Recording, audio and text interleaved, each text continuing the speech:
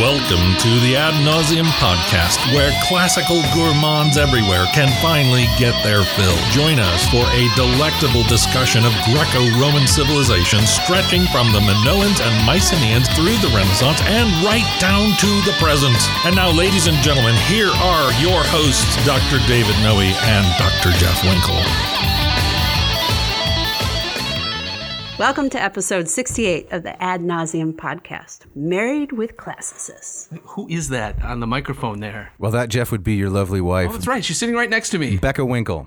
Yes. Yes, and today is entitled Married with Classicists, right? So this is something brand new. We've got two people infiltrating the vomitorium that have never been in here before. Well, no, my wife has never been in here before. No. Yeah, Tara has been in this particular locale before. But not as a participant in the show. No, way back when, and when we had Vomitorium Part 1, Yes. she read a few ads in the Gary Schmidt episode. You remember that? That's right. That was Vomitorium East, I believe. Yes, that's right. Maybe she'd like to say hello at this point. Hello. Tara sounds a little bit apprehensive about maybe participating today. That's because she's familiar with my work. But yeah, we've got our wives in today here, Dave. Now, Jeff, we have been promising this particular episode for a long, long time. Yes. And the listeners are going to think that we are dishonest because we've promised so many things. Right, but we've fulfilled those promises, You think right? so? For the most part. Delivered very little, I would say. Okay. Well, today then we're following through. It's time to man up. Yep. So, but as we always begin, before we get into this, into the deep waters, Right. we have a shout out to Yes, give. we do. And now this one is, well, in fact, it could be an episode in its own right. Seriously. Yeah, so this is not Ron from Down Under. And Ron, you know who you are. This is a countryman, right? What's this fella's name? This is Paul Jabor, I believe. Jabor, Yes. correct. Yes, and let's read just a little bit of this. So, listener, you're going to want to sit down, pour a cup of coffee, maybe bring some snacks along to take a break halfway through. Here we go. Paul says, I am Australian by birth, British by adoption. I'm going to read this part because it's self-congratulatory. Though not on paper, fear of official forms, public offices. You covered this well in the Odysseus in the Underworld episode. Well, he listened to that He one? did, and that was a long time ago. Yes. English by inclination. Take it Okay. away, Jeff. All right, so he also says, my school chopped Latin the year before he was due to start it. Not that would have done much good. Sport, principally cricket, was in full possession of my mind until I left school and found myself in an office of the Queensland Public Service. There's the sticky wicket, right? Yes, exactly right. Ambition unexpectedly stoked by repulsion. Ambition stoked by repulsion. That's not one you get often. No. That's going to be the title of my autobiography. Ambition stoked by repulsion. Yeah. My father had always urged me to study just in case I wanted to go to university. Of course, he didn't understand anything until suddenly he did, and I had to beg my way past my mediocre results into an English literature degree course. My goodness. Yes. He says there was no interest in any other language than the mother tongue until I pitched up in Italy, decided for no reason that I could ever articulate that I wanted to live there, came to England, married, and then dragged my poor wife and two children to Parma for 8 years. We've been to Parma. We have been to Parma. Yes, it was January of 16. You remember that? I do remember it. Do you remember the giant wheels of cheese? Yes, we travailed the city, and it was quite interesting. Very interesting, right? Do you remember that interesting detail that lots of the locals there, instead of having money in the bank, they have wheels of cheese? I do not remember that. that. Have aged for years and are worth thousands of euro? That's incredible. Yeah, the okay. cheese on the bus goes round and round, you could say. Well, that should be the subject of an episode of its own, yes. So then Paul goes on to say, when my wife had had enough of being stuck up a hill, however scenic, we came back here, that is Australia, and I fell through several jobs until landing in the one I've been doing for the last 14 years. He says I won't describe it. Why not? I don't know. Okay. I don't know. Maybe pick up at the languages in the armory. The languages in the armory. I'm trying to work my way through the okay, here we go. The languages. It's on page 75. The languages in the armory of someone like C.S. Lewis or virtually anyone else before the war inspire awe. Patrick Lee Fermer is another. Classicists at War. That would be a great episode. Yeah, so now he's giving us advice? I don't know if is he going too far? Come on, Paul. This is a shout-out. That's right. Anyway, he says, I started Latin about 10 years ago, first with a Cambridge course and then with a tutor. I much prefer the latter, etc., etc., hard yaka, etc., etc. He does say, he says, forgive me if I've responded too enthusiastically to your request. Well, Yes. no such thing. No. No, we love the enthusiasm. Thank you very much, Paul. This was a great and Really enjoyable read. Yes, and thanks for listening. All right, Jeff. So as we get into it today, we have some marriage-themed quotes. That's right. Not just one opening quote, but several. Yes. Right. So I believe my wife, Becky's going to read the first one we have. Would you set it up and read it?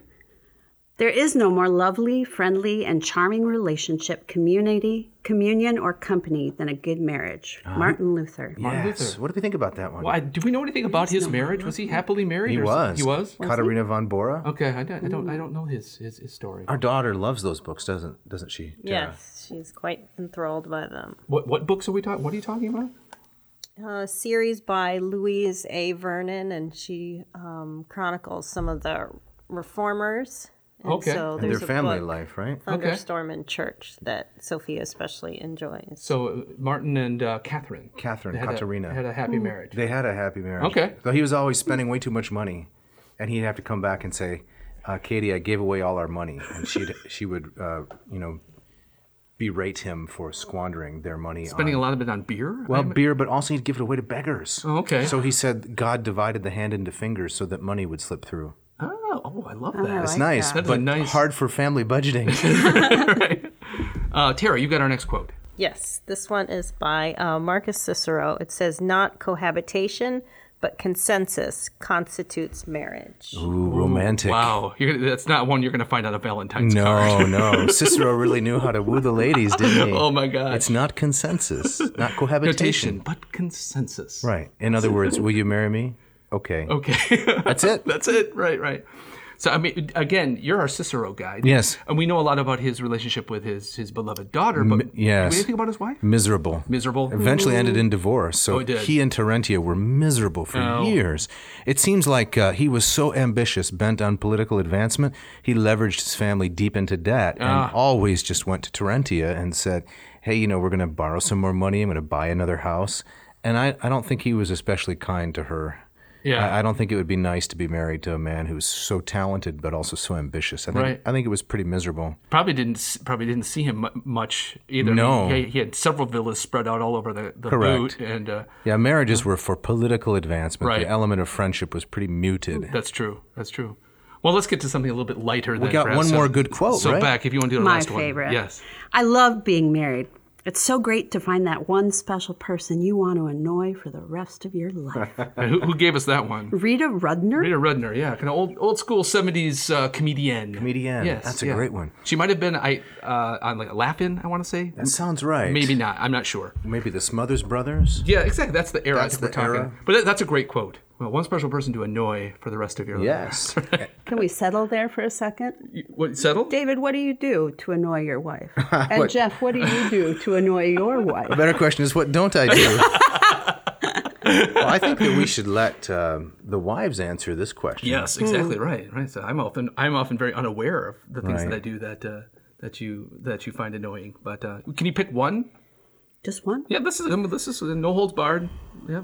I think, and you know this, the recycling of material, the stories, the jokes, the phrases. And I call it old material. She will often cut me off old mid-sentence and material. just simply old material. No, Does old she material. hold up fingers to indicate the number of times, She's heard run- it twice? she's I run- have a she's run out of- finger. Yeah, there's a particular finger she holds up sometimes. Oh, my goodness. This is a family show, Sorry. Mrs. Winkle. But Sorry. we've talked about Dave on the show, like our theories of humor, Right. And one of the things that you and I share is repetition, Right. As a Right. hallmark of humor. It But- is. Boom. There's a reference. That's a reference. Exactly Right. right. But Right. we've also talked about how that's often very much more a masculine view. It seems humor, to be. yes, than a feminine view. And I've gotten into it somewhat, and we do it with puns, Puns, right? So and yeah. language wordplay and stuff. That I enjoy, but like the same phrase, Right. But like family in jokes can be yeah. repeated Yes, definitely. much more than just some of my Yes. my old material, right? Yes. And Tara, what about you? With Just one, Tara. just one, Yeah. just, Just one. one. That's a hard one. Yeah, I think the recycling of jokes is, You do it too, Dave? Oh, yeah. Yeah. Shocking. Yeah, I know one of the things that tends to annoy her is that the kind of precision that makes one a good philologist, Yes. right? Use of words and so forth, doesn't make for good family conversation. Oh, really? Really? Okay. So, Would you say that's true? true, yeah. so you're saying like you're overly precise in Yeah, hard to believe, right? Oh, wow. I don't know when to turn it off. Okay, I got you. Right. So are you like correcting people at the table or that kind of stuff? I'm correcting people while we're at the table, Jeff. Yeah, you just saw what he did there. Yeah. Yep, I saw it. Yes, exactly. saw it. Welcome to this. This is kind of my life here in the vomitorium here. So what are we going to give them in segment 1, Dr. Winkler? Well, as my wife said at the top of the episode, this is Married with Classicists. So we're gonna do our best, Dave, to try to make this not about you and I, because I think the listeners have probably had enough of that. Yeah, after 66, 67 episodes. Yeah.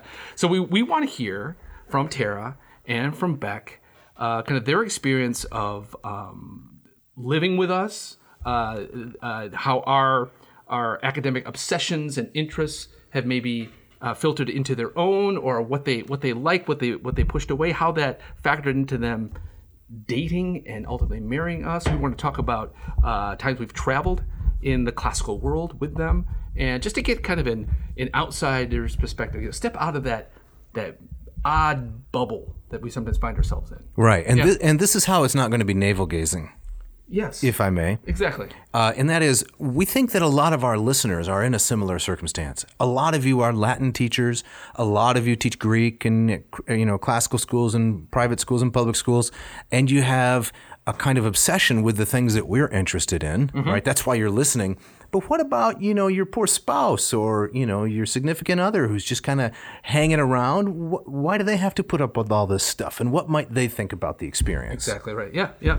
So for example, Beck, how many episodes of the show have you listened to? None. Not one. Not one. Not one, right? So I have avoided it. That's right, and that's fine. I don't take offense at that, but it does lead me to believe that that's this is a world that I live in that is completely separate from you, and to what degree is that kind of a stand-in for a lot of this stuff? And I know that there are a lot of things that through our travels and things that we've read and that we've talked about, like you've taught the Iliad, right, as an English teacher yourself.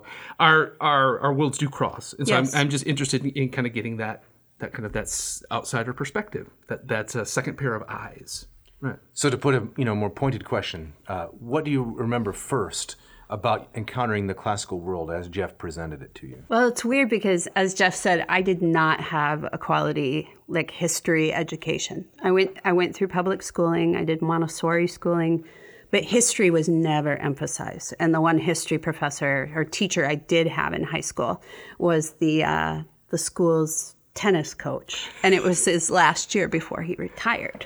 So he wasn't the history teacher that happened to be the tennis coach. He was the tennis coach that happened to be the history teacher. On his final year before retirement. Yes. An ideal circumstance for learning history. Yes. And we had a study hall every single day. And he would say, you could read this chapter if you want, but you don't have to. And that was it. And so when I went to college, I did my history before I came to Calvin, where we should. But I did my history requirements there, and so I didn't get a very full history. And I honestly thought history was boring. The idea of classics was boring to me. That's all right. But I think the brilliance of it is that for me the power is story, and the power is people. And Jeff has always had a way of presenting history not as something that was, but as a story that continues to live on. And when you listen to the story as opposed to the details and the facts, you get very wrapped up. Yeah. And so for me, I really had very little knowledge. I studied French, I studied Spanish, but I had very little knowledge of anything kind of classical. Did you not Jeff. even encounter the Odyssey? No. Like a ninth grade or No. anything? Nothing like that. No. Yeah, that's wild. Nope. So full disclosure, we should say my wife Becky is a high school English teacher. Yes. And so I think one of the ways in which you and I have shared a lot of interest is through that interest in narrative and the stories. Well, we tend to teach and read different narratives from different eras and such. Yep. There is kind of that. The notion of the hero's journey. Right. There's kind of that, those archetypes. Throw in some liminality, maybe. Oh, yeah. We love let the liminal record spaces. show you brought up All right. Love some liminal spaces. Beck is also very interested in liminal Oh, I spaces. love it.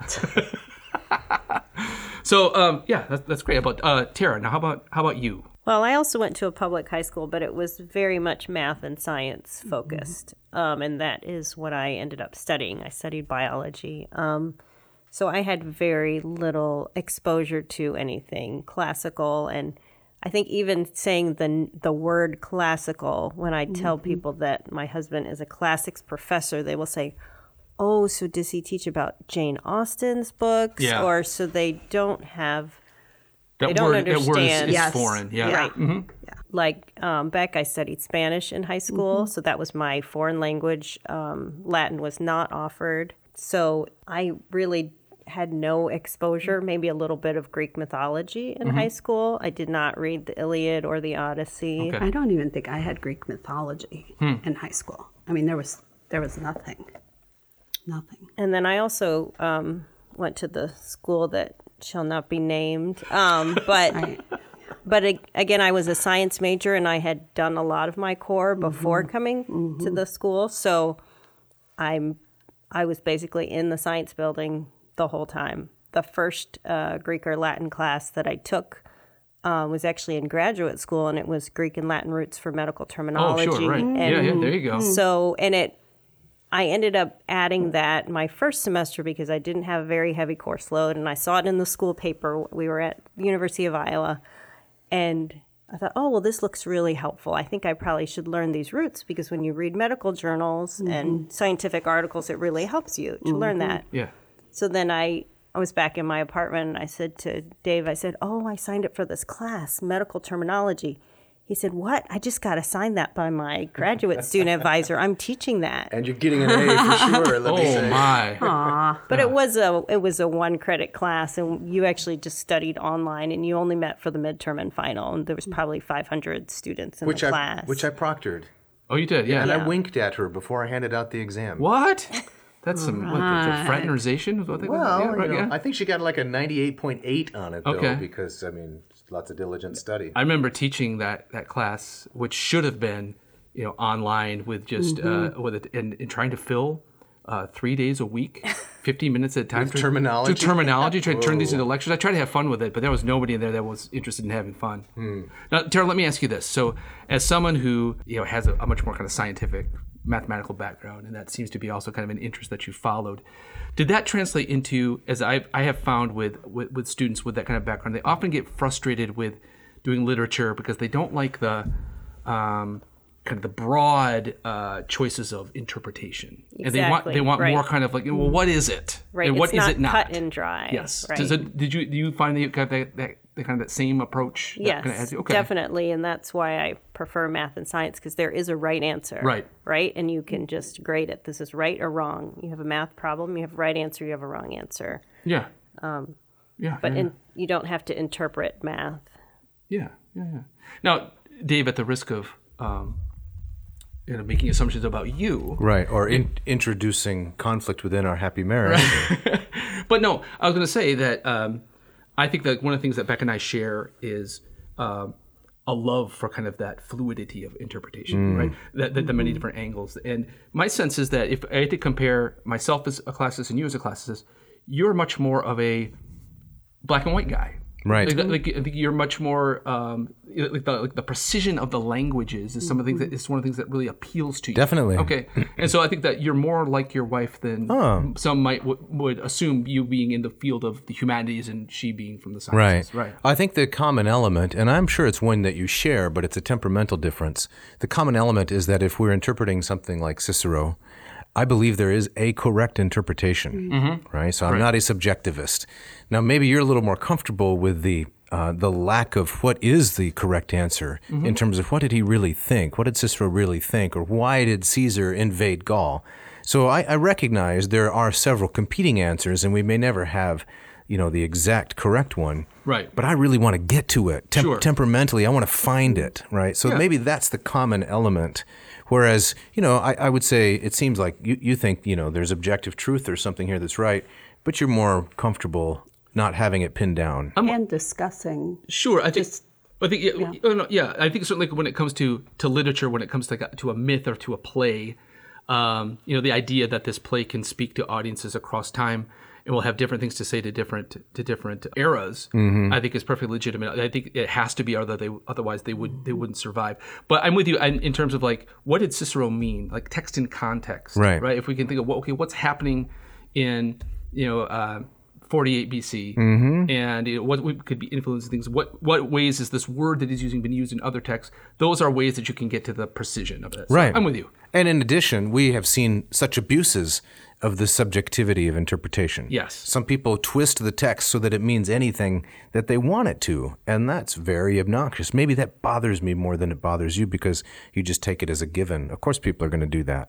But when I see it, It rankles. It rankles badly. And I think there's a similar rankling for someone who is more intent, like Tara, on math and science.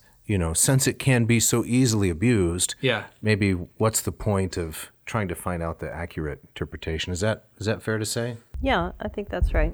So, Beck, how do you, when you teach literature in your classes and you have discussions on it, how do you deal with that kind of that issue? Are you more of, hey, let every student kind of bring themselves to the text and let that kind of speak to them in that way, and that's kind of the main thing? Or do you kind of steer them around saying that, oh, that's very interesting. However, I would argue that what the author's trying to say here is X, Y, and Z. I'm just kind of curious of.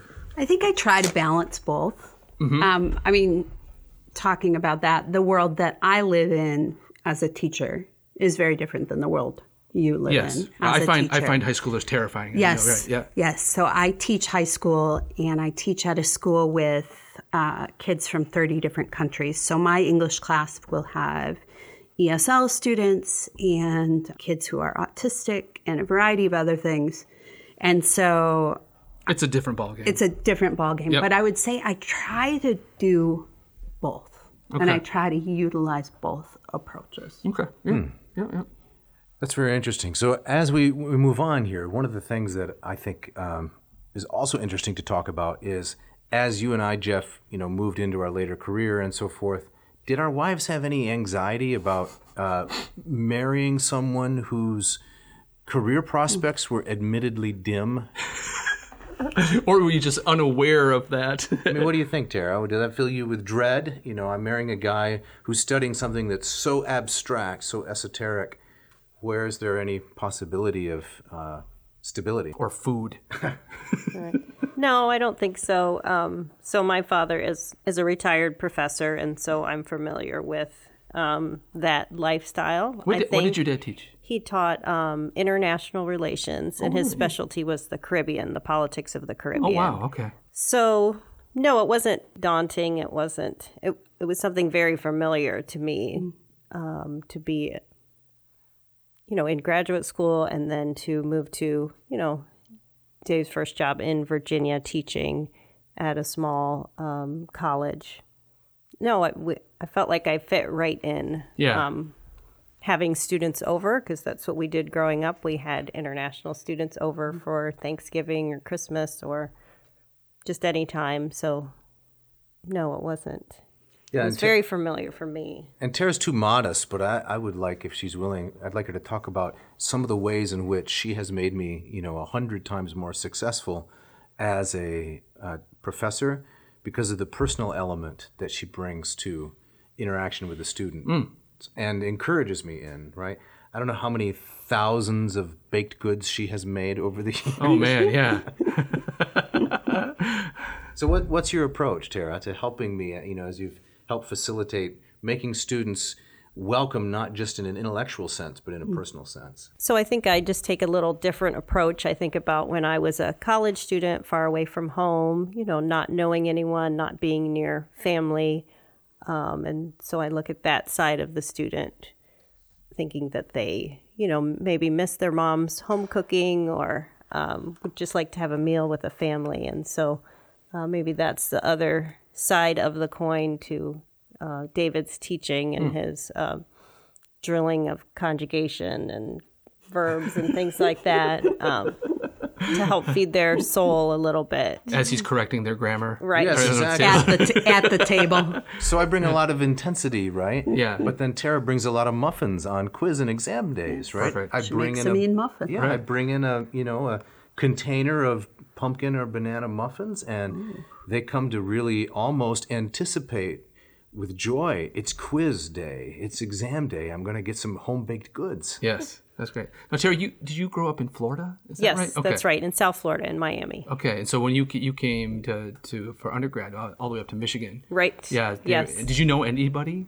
So my sister had also gone to the same school. She had just graduated the previous spring. Okay. So I was coming in. So I knew maybe a sibling of an RA in a dorm that, Yeah. I had met in passing, but I really didn't know anyone. And, going from South Florida, which is culturally very diverse, Yeah. people from Central America, Cuba, Latin America, and then coming to West Michigan, specifically, a small Dutch Right. school. Yes. Honestly, I couldn't tell anyone apart. They all looked the same. No, I couldn't man, yeah. pronounce their last names. And And your family is It was, originally from Trinidad, yes, right? so it was a bit of a culture shock. Yes. Oh, I imagine. Right. That's and that. I think that's like for a couple of jabronis like you and I, who grew up in the area, it's easy to forget that how daunting that is. You got to tell that story, Jeff. I What? know we all remember it. When we were at the departmental Christmas party at the Bratz house, Yes. and Tara brought the Jamaican firewater, which I was promised today. Trinidadian eggnog. Tell the story, of Jeff. promises. So it's eggnog, right? Yes. It's right. And so Punch of It's crema. amazing. right. And you guys brought this in. It was wonderful. Trinidadian tradition with rum. With rum, right? And our dear colleague, I believe it was a guest on this show. He was a right? guest. You Yeah. can go back and look at. Then we walked to Philippi, right? Right. Is the name of the episode. Right, but at some point in the dinner, he requested that someone please pass that Jamaican firewater. And that's going to get us canceled. That is going to get us canceled. Yes. There's no doubt. Right, but that maybe in a nutshell, that kind of describes the kind of the Yes. fish out of water Yes. experience. Yeah. Right, Yes. right. So we're almost halfway through here, Yes. and in the second set, after the ads, we're going to talk about some of the really practical effects of living, with a class assist for better and mostly for worse. But before we move to that, Yeah. I'd like to hear a little bit more about, how our wives have sometimes been pulled into our discipline, despite themselves. I don't know if that's happened in your case, but Tara has taught Latin and things like that. People wow. just naturally assume that she's able to do all those things because it's like a family enterprise. Yeah. And she's been very accommodating to that, but it's had its challenges. Sure. Well, I think one of the ways that I've kind of been brought into Beck's world is I haven't spoken to your class, but she has colleagues in teaching English at her class who are doing the Odyssey or the Iliad and have asked me to come in, and that's been a lot of fun. But here having been in the classroom for 25 years now, I don't really get all that nervous giving a lecture in my usual classes, but speaking in front of high school students, it's terrifying. it's hilarious. I'll drive there and I'll sit in the car until the very last minute before I have to walk in, and my palms are sweating. Yes. Yeah. You find this hysterical. It's wonderful. But tell her about the response that I So got. the first time one of the first times you came in to my school, a girl ran up to him and was like, "Hey, oh, are you the real philosopher, the real classics guy? You're the real philosopher?" And she bowed. Yeah, she gave me She a bow. bowed. Wow. Yeah. And I don't get that response ever. So he's quite honored, Yeah, I am. It's terrifying, but he's it's, still anxious about it. it's a lot of fun. And I find when you when I do the Odyssey or the Iliad, I'll put some Greek up on the screen and recite a few lines. It's like a magic show off. It's just it's a magic trick, and you get their intention. I do it too. Exactly right, and that smooths things over. But I could not do what my wife does. I could not do that. So you talk about bringing students into your home. I think one of the ways in both you and I are very different is I think I err on the side of kind of keeping students at arm's length, and you err on the side of come on over, let me adopt you. Yes. Right. And Yes. so you for you it's really kind of all about the relationships. Yes. And not only teaching the subject, but helping these kids with their lives. And I find that very admirable, but it's something I could never do. Yeah. I do enjoy. I think the one way for me that I think I love with my students, like they'll have a question about a vocabulary word, and so to be able to text Jeff or call Jeff and be like, "Hey, what are the roots of this word? And then he just makes something up. No, I don't know. He could, but I love language, and I love understanding how language works. And my students, I've actually found, even though I teach at such a crazy diverse place, they love learning about that. Latin and Greek, the roots, the history of where the word has come from, just creates such a deeper appreciation for the language. And that's where, and at her school, of course, Latin and of course certainly not Greek they're not offered. Yeah, I mean, I love getting those texts from you. Like, you know, hey, we're looking, this word came up. You know, is it Latin? Is it Hellenic? Yeah, that's great. I like to feel useful. You know. So Tara, how about you? How have you been kind of shanghaied into Dave's world? Can we say that word? Shanghai. That's another Jamaican firewater there. Well, yes, it is. We'll fix it in post. We'll find some other term to put in there. So I did many years ago teach a very basic introductory Latin class, but it was to maybe just 6 and 7 year olds. Oh wow! And the reason why is David taught an upper level class, and there were some younger siblings that needed instruction, and this was in a homeschool environment. So thought, well, I think I can do this. So our kids learn Latin using a very antiquated online flashcard program where you would hear a word in Latin, you would see a picture, and you would repeat the word. And so I just picked up a lot of vocabulary that way. Just along the way by doing it with your own children. Okay, or sitting with them and helping them to learn. And they actually learned to read and pronounce Latin before English just because it's phonetic, and it's strictly phonetic, right? English is not. When they say sound out a word, you really can't sound it out. It doesn't work. In Latin, it does. And so that's how I learned Latin. So I did teach this homeschool kind of beginning Latin class. And Jillian at the time, who was in the previous episode, I think it was 67, was maybe 7 years old at the time. And she was not quite old enough to be in the older class. So she was sort of demoted to my class.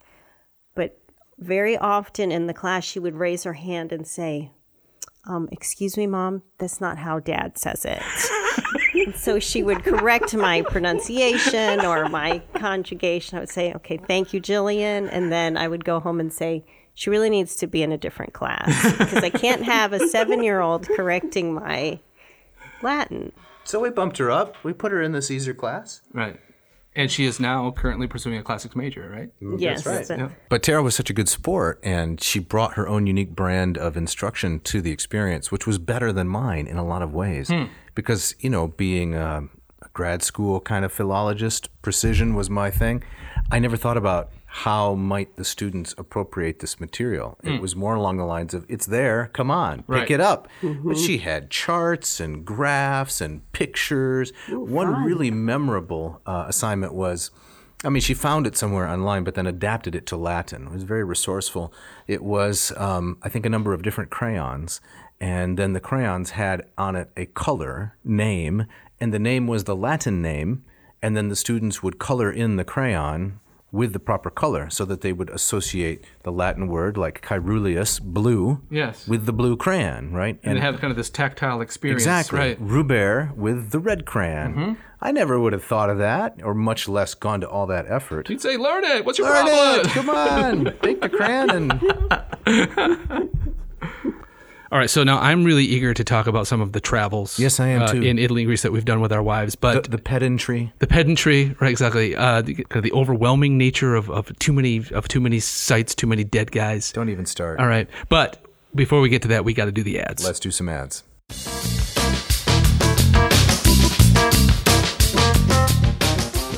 This episode of Ad Nauseam is brought to you by Racial Coffee. In Portland, Oregon, Mark and his fine team of aestheticians.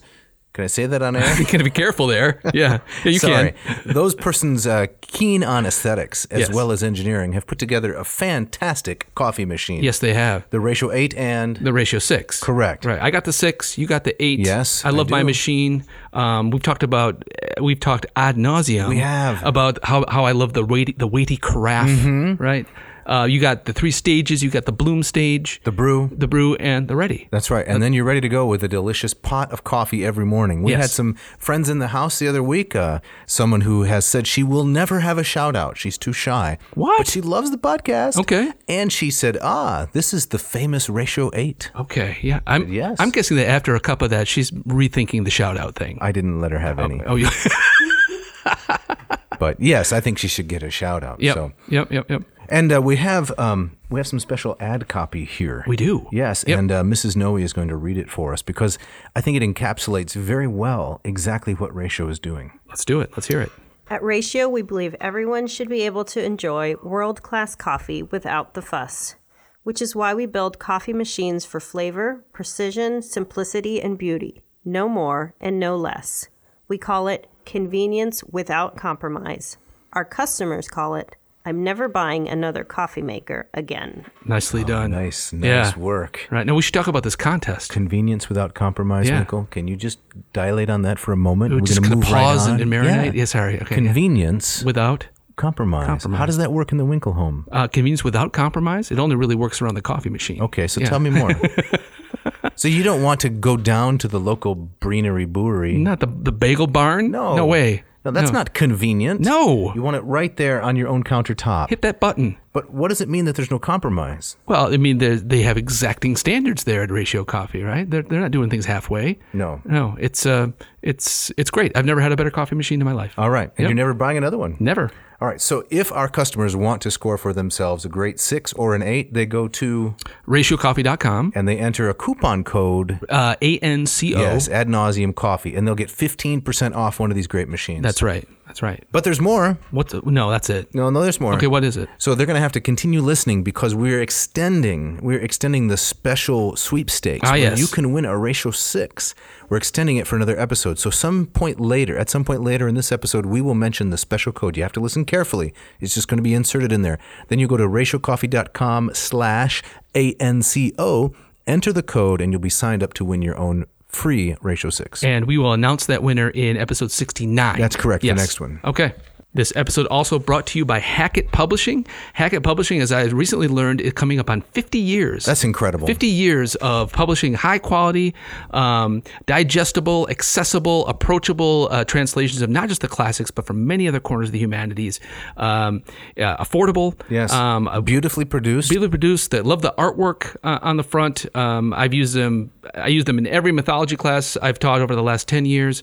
I've got a number of Hackett editions on my shelves in my office and at home. You got one in your glove box? I do. In case of emergency? I do. I actually have that Ovid's Metamorphoses. That's right. Is in my van as we speak. I know. So we've got even 2 copies of the Metamorphoses, one by our friend Stanley Lombardo, Yep. and the other by Ambrose, right? That's right. So this is a great thing about Hackett. When you check out their catalog of books, they have multiple translations for all the major authors. Right, which is, as I take it, that's fairly rare. It is. Most publishers, we got They one focus on translator one. for one thing, and we don't need another one. But Hackett say, hey, come on in. Correct. Right. And in addition, they have been supporting this podcast for more than a year now. Yeah. They jumped right on it with this generous support. They said, hey, we like the classics. We want to popularize them. We're going to support what you're doing and offer our audience a great deal. Yes, right. So, listeners, if you go to HackettPublishing.com, There's 2 T's in Hackett. 2 T's, find the books that you want, put them in your little checkout satchel. Right? Is that what you're doing this time?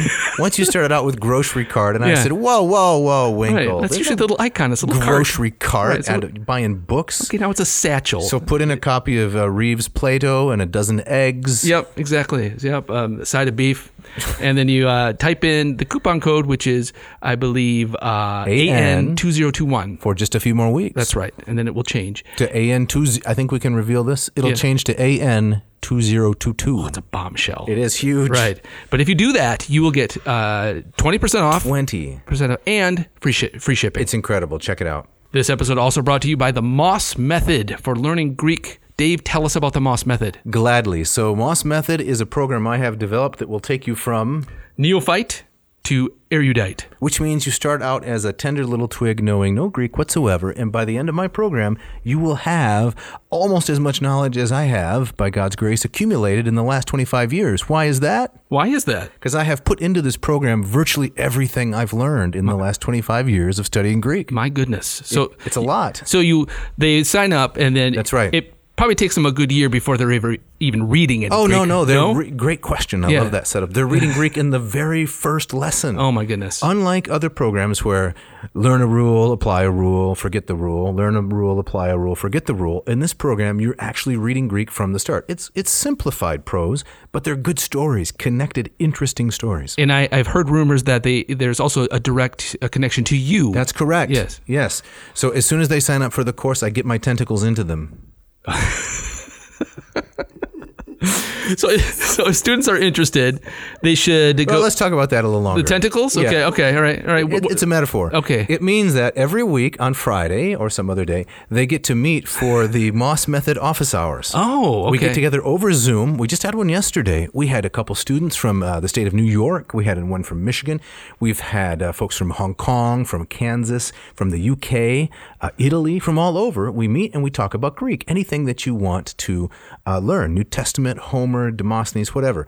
And that's one of the key benefits of being in the Moss Method course is direct access to me. No flanky, but me personally. No flankies involved, and Nope. some interaction that you get to meet other people who are doing this too. It's fantastic. It's a lot of fun. So Yeah. it's expert, self-paced, and accessible. Go to mossmethod.com. Check it out. And you got a lot of free stuff on there they can check out. Tons of Right. free stuff. We just put out an episode looking at Homer's Iliad, Book 1, lines 258 and 259. Okay. And pretty interesting stuff. Mishka edited the video, put some comic elements in it. Lots of free material. Excellent. Sounds great. Don't hesitate. Check it out.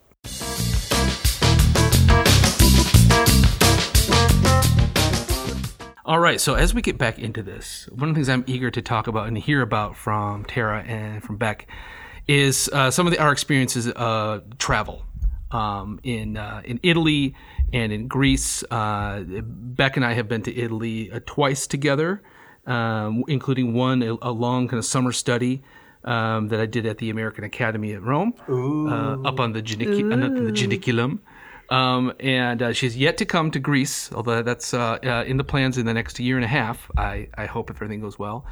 Just to kind of hear a different perspective, in traveling through Italy and Greece, going to the ruins, Dave, it's stuff that we love, that we can Right. obsess about.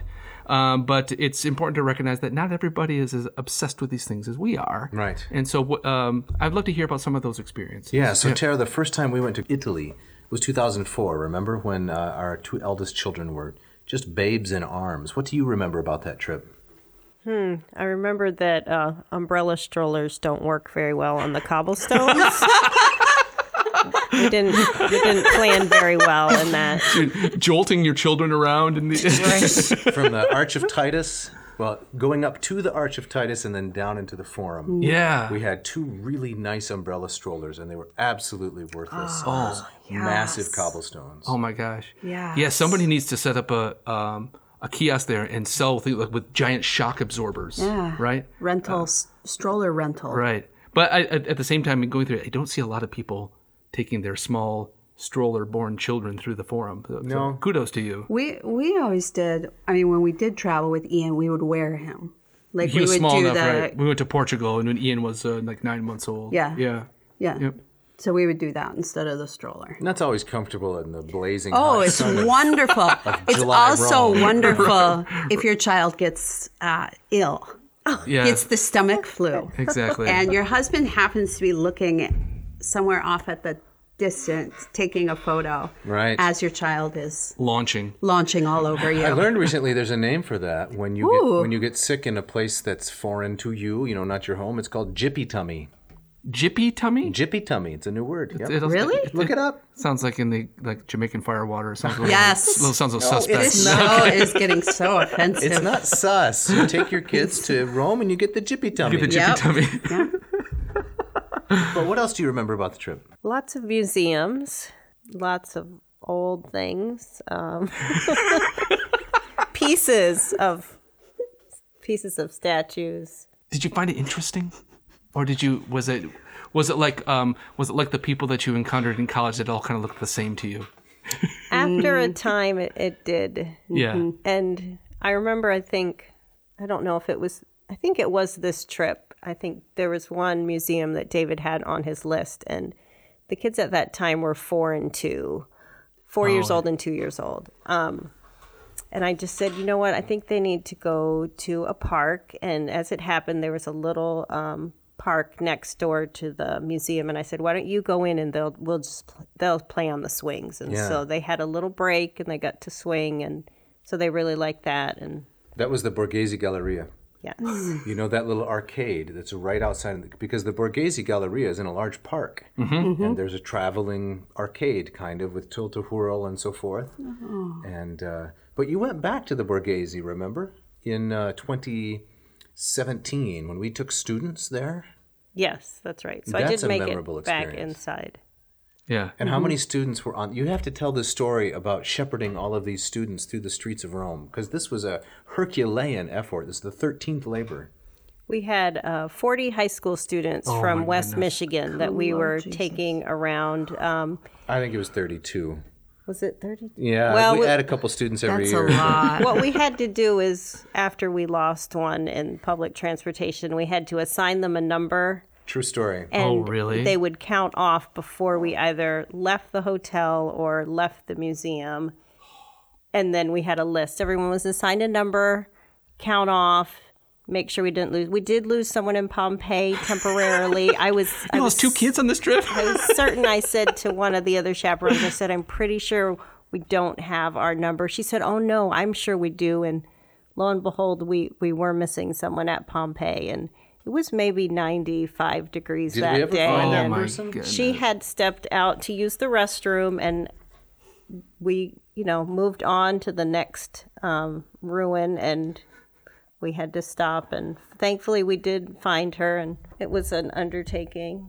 So my wife should be a private detective. She has incredible instincts for people's behavior and what they're doing, right? Yeah. That's suspicious. So we had one kid who, I won't name him, but he had this black backpack which he carried everywhere, and he was really into gaming. And so instead of seeing the sights, he would sit down at the site and play some games on a small handheld device. But he also had in his backpack at least 2 or 3 2-liters of soda, Mountain Dew or something like that. Which, am I remember this correctly? Because he was Yes, I think so. he's just so thirsty and he wanted to drink this everywhere. Well, you can imagine what it's like to carry this backpack into a high security place, like the Borghese Galleria, and Yeah. he's got these, 6 liters of Diet Coke in his backpack. We also had a rule about you can't ever leave without the group's permission. You have to have the permission of one of the leaders. But he would sneak out to the store to refill his snack supply. Do you remember this? Yes. And she caught him. So Oh, yeah. Yeah. Oh, that's... That's my daily living. Catching snacks, people playing Mario Kart. So back the first time that we were in Italy, I believe it Yep. was 2003. Yep. And I think it was your first time in Europe. Yeah. Yes? So talk about what stood out to you on that trip. So I think the main thing that I remember, we did a lot in that week's time. Yeah. We crammed in a lot. Thankfully, we did not have children at that point. No. So it was just, I think it was us and we had another friend Yeah. with us. But by the end, I think like Tara was saying too, it just started to all kind of look the same. I do remember marveling at it. Rome was by far my favorite city.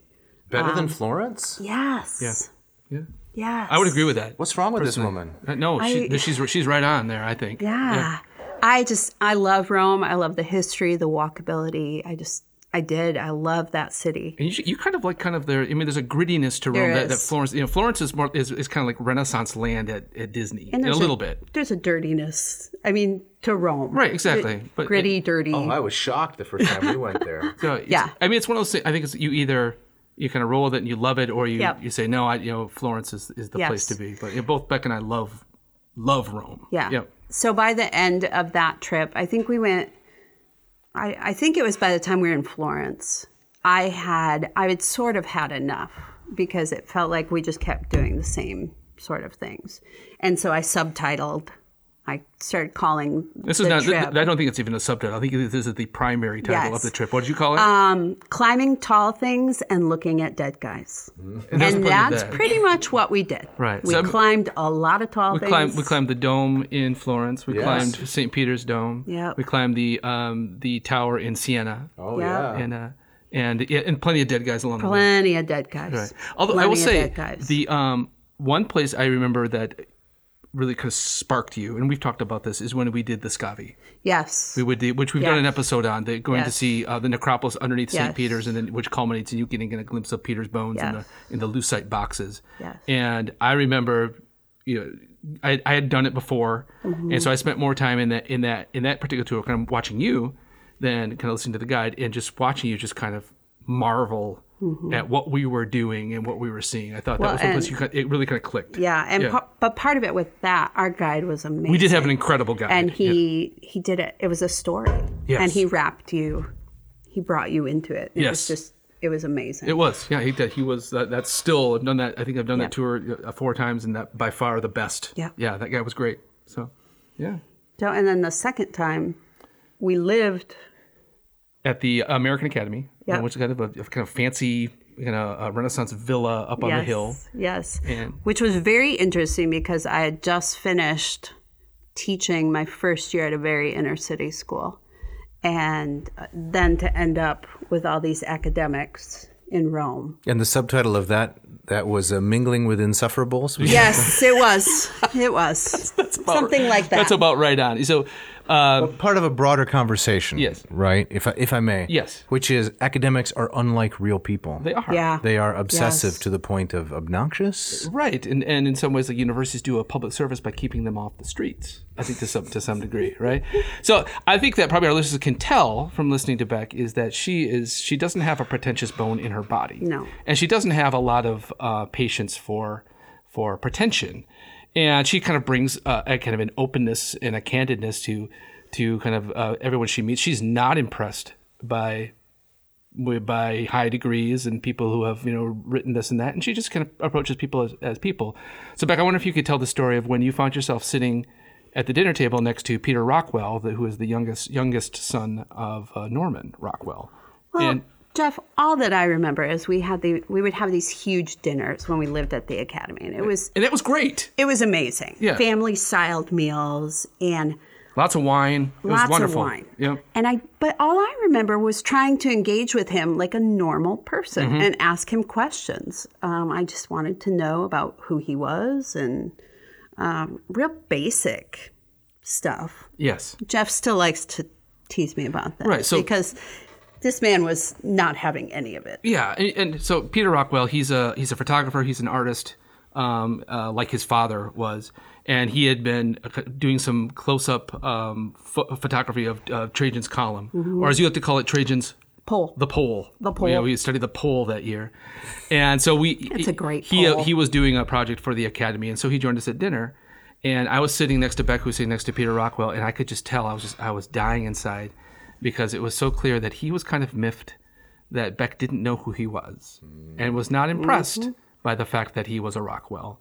And she just wanted to kind of talk about, hey, who are you? What are you doing? And it was Tell me about your art. it was emblematic Tell me- of yes, exactly, of kind of that divide there. But- And I think for me, my desire so much when I meet people is I want to connect. I want to know who you are. Yeah. And at least for some people in academics, they want to be known. yes. Or like with that individual, he wanted to be well known and was not didn't want to connect. Wanted to be that known. was certainly the vibe that I got at the table. Yeah. Yeah. Very similar to the times that Tara used to accompany me to grad school parties. You remember that particular professor who, I guess, he was not part of our department. I won't say which department, but I think because of your Indian ancestry, he assumed that you were Hindu. Yes, yes. Can you tell that story? Oh, please tell this story. Is this a religion professor? It was goodness. It was a graduate school party. So at the time, I believe I think we were engaged, and so you could bring a significant other Call that with you. plus one. Plus Oh, one, yes. Yes. right. Plus one. Yep. So I was the plus one that evening, and I could tell he noticed me and sort of came over and started a conversation. And At this point, I was rolling up my sleeves already. Oh yeah, you saw it was going down. That's right. Yeah.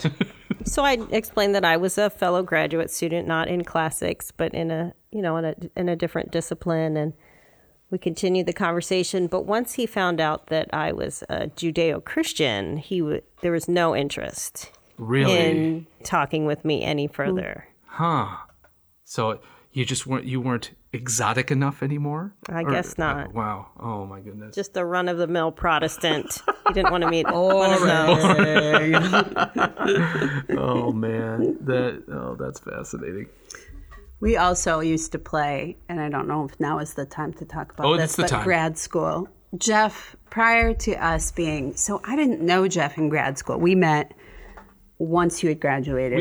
We actually bonded over music. Yes. And not yes. academics. We were in a band together, and I was the singer, he was the guitarist, and I dumped him, and he wrote mean, angry songs about This me. is not the time or place for these. Yeah, for okay, these never stories. mind. So, but you would Islands in the Stream, is that what you wrote? Or? Another episode, Dave. There we go. Yeah. But you used to take me to classics conventions. We went to a couple. Yeah, we did. And I mean, working at a more inner city school, then going to a classics convention was very, very different. No, for to be me. fair, I didn't drag you to the paper No, sessions, but no. We went to Cincinnati and went to Madison, and there in that corner of town we were in, the place was crawling with classicists. Yes. Yeah. And so Jeff and I, it may have been more me. It was you. We invented a game, and we would go any restaurant that we would go to, or anytime we were out in public at these sorts of events, we would just sit in a booth together, and we would play classicist, not a classicist. And it's actually quite an easy game to play. It's fish in a barrel. It is. Right, exactly right. You can see them coming a mile away. It's true. Now, when you would deem someone a classicist, we would never, prove it by asking them. No, but it was it was obvious. It didn't need to be proven. It did not need to be wandering So what were around, the telltale signs? looking a little lost, right? Very lost. Maybe a slightly disheveled, right? Sometimes dark clothing for the women. Oh, for the women, it's all black. Yes, dark clothing. Yep. Glasses, Stepping possibly. on a lot of toes here. This is what she does. That's what she, Yes. Yeah. But you can. It's just you just know it when so you see it. She's undefeated at this game. I am. So let me mention the code here yeah. for ratio. It's 6567. Listen, Jeff, can you repeat it? 6567. Right. And when we were prepping for this show, if I can pivot, Oh yeah. word I hate. Your favorite term. Yes, pivot is everything in life a basketball game. I guess so. It's constant pivoting. All right.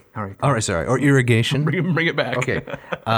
When we were prepping for the show, Mrs. Noe put down one of the things she'd like to talk about was dissertation length correspondence. Oh, really? Okay. What? Okay. Tara, please tell us about that.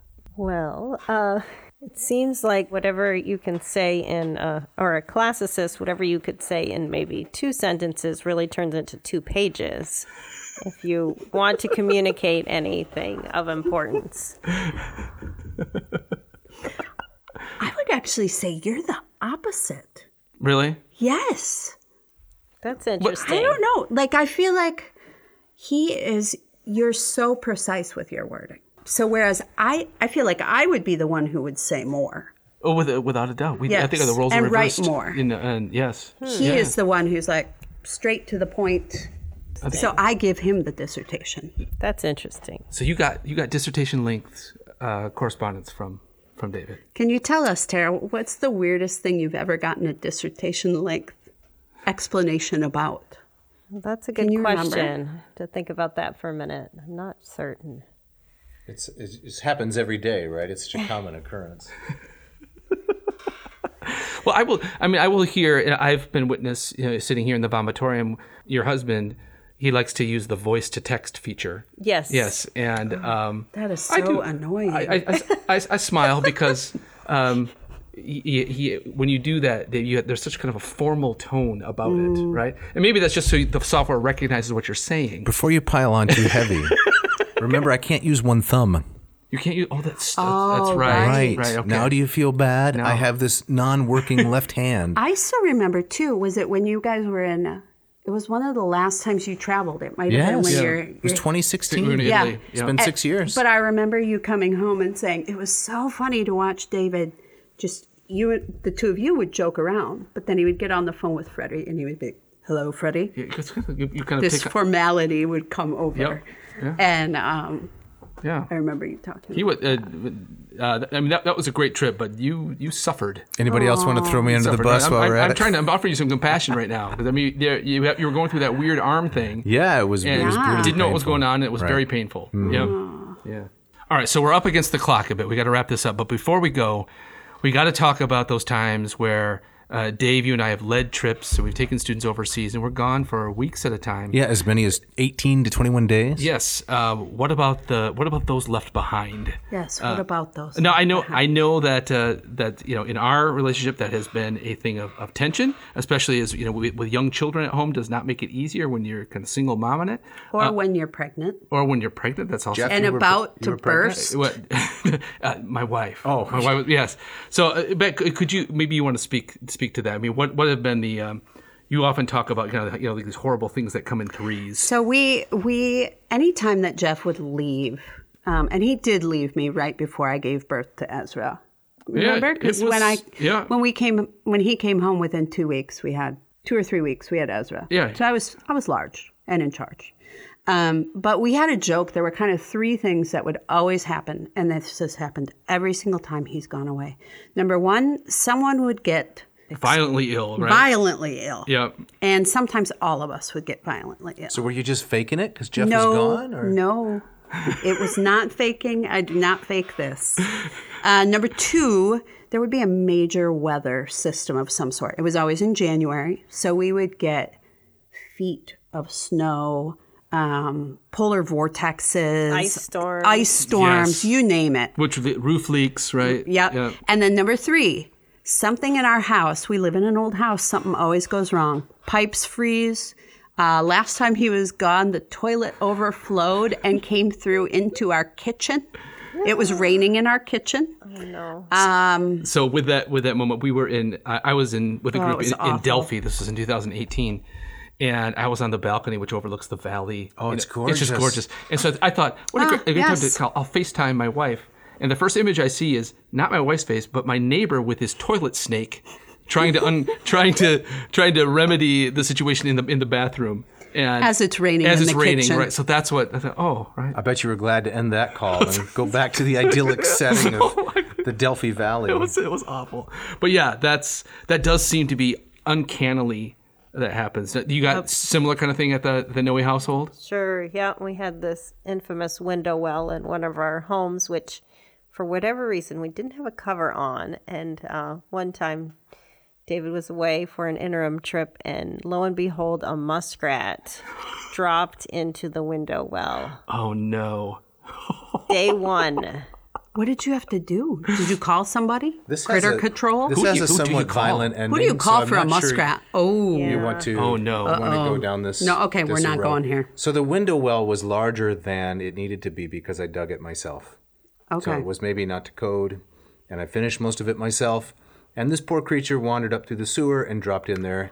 And they're not the smartest. So I gave phone-related advice. Put a board down there, see if you can get it to climb out, Yes. entice it to come out. But it stayed there in a long time until I returned, and then services were held. Oh my goodness. Wow. On that note, So what do you guys do when, you face this guilt. So Tara and I wanted to talk about gifts. Like, what do you bring back from these trips?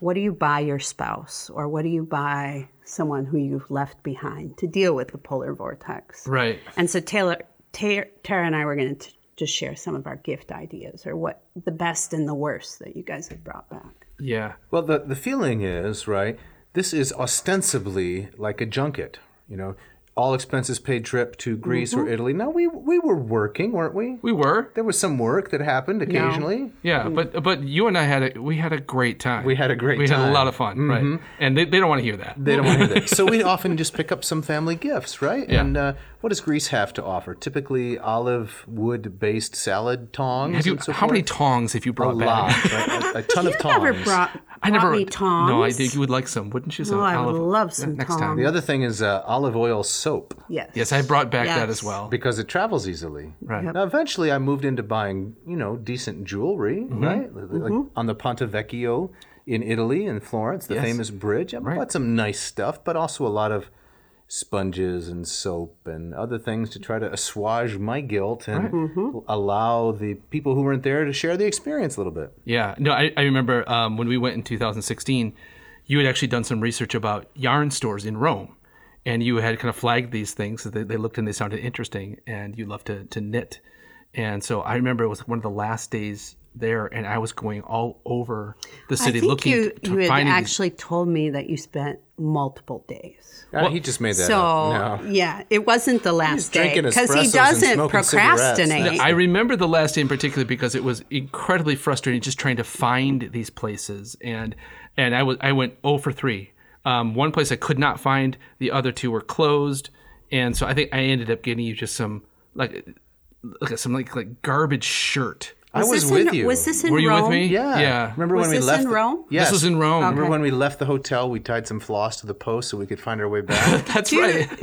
Exactly. Do you remember, though? I wonder if part of it was we've been in Rome multiple times, and there will be 3 or 4 buildings with the exact same address. That's true. So And it's very difficult to so find much of anything. much of anything. So I'll rely on that excuse. And so I remember I was so frustrated I couldn't find anything along the lines of what. And you had sent me like the map and said, "Look, this place looks cool. This place looks cool." And said, "Oh, I can walk there. You can't walk there." But yeah, I mean, the last time I was in Greece, my colleague that I had along, a delightful woman, and she's I can help you here, and so I got you a nice scarf, the textiles and such. So I've hit, but I've certainly missed. You really needed that one after the toilet and the I rain did. and the kitchen. Absolutely right. Yeah, Exactly. she knew. She knew. She had She you. knew. She had your back. So Tara, how about you? Can you remember any kind of Best or worst? best gifts, worst gifts? We do have lots of very nice olive wood bowls, Tongs. tongs, yeah, Butter knife. butter knife. Olive wood butter knife? You brought home a butter knife? I did. Wow. Just trying to, Just get ahead. butter her up. Olive forks. Yep. Yeah. Okay. One time you called me, and we, texted while I was in Rome. You gave me a specific choice. You said I'd like one of those silver rings that you have often got for me. And you may even be wearing it right now. I don't know. So that was very helpful to have something specific. Because I may be a raging chauvinist. Mm-hmm. You didn't have to agree with that. But I'm of the school where it's much easier to please someone if you know what they want. Yeah. So if you get clear directions, I'm very happy to comply Like with directions to the knitting store. Exactly. That's right. To the yarn shops. I needed a taxi to the knitting store is what I needed. Yes. Yeah. So Tara, come on, any like real clunkers that you can remember? No, Not really? I think he did a pretty good job, all considering. Yeah, I was Then with you him. have to- I was with him in that jewelry shop on the Ponte Vecchio, and I was impressed with how intent and how personal and how exacting you were and what you wanted and what you're looking for. So I can attest to he put some thought into at least that gift. Did you want me to buy you a ring, Jeff? I was a little disappointed that I didn't get anything walking out of there, but I remember it. Yeah. So I think we're up against the clock. We got to get out of here. We got to get out of here. So before we go, we've always got our people to thank. Who are these, Dave? Who are these musicians? So we need to thank Ken Tamplin, who provides the music for the ads, the bumper music, and Scott Van Zen, the screaming guitar for the intro and the outro. Yes. We got to thank Mishka, Our sound engineer. sound engineer, and we'll even shout out to Agricola. Yeah. Now we're not releasing this one as a video edition. No, but he's part of the fold now. That's correct. Yep. Agricola is helping us out with all those things. We're really excited about releasing these things on the YouTube. That's correct. And speaking of which, if you like the show, please go to YouTube and enter Ad Nauseam as the channel. Search for it. We'll put it in the show notes or somewhere in the release. And subscribe to the channel. That would really help our growth. We'd appreciate that. Yep. And if you got a comment or an idea for a show you want to shout out, you can write to dave@adnauseam.com. Don't forget the V. Or Jeff at adnauseam.com. Don't forget the V. We'd like to hear from you, your comments, your complaints, your criticisms, your angry screeds. That's right. Not you, Ron. No, yeah, Ron. Yeah, give it a rest, Ron. Right. And Dave, what we got coming up next week? Well, it's another seasonal themed episode. Okay. It's Quomodo invidiosulus nomine Grinchus Christi natalam abrogaverit. What in the world did you just say? That is Seuss's version, actually Terence Tunberg's version of the famous Seuss book, How the Grinch Stole Christmas. So we're gonna do some recitation and That's reading? correct. Excellent. I'm going to read some of it in Latin. You're going to read some of it in Latin. We're going to talk about the translation, talk about Latin children's books a little more broadly. Yeah. Should be a good way to close out or begin the new year, depending on when it drops. Sounds like fun. And so we're going to end, as we always do, with we're going to do 2 gustatory parting shots. That's correct. One for each of our lovely wives. That's right. And so, Beck, give us the first of these, would you? You never cook onions with your beans. That is a recipe for tear gas. Justin Swap. Excellent. And from Margaret Atwood, nothing helps gluttony along so well as eating food you don't have to pay for yourself. Agreed. Yeah, thanks for listening. Thank you.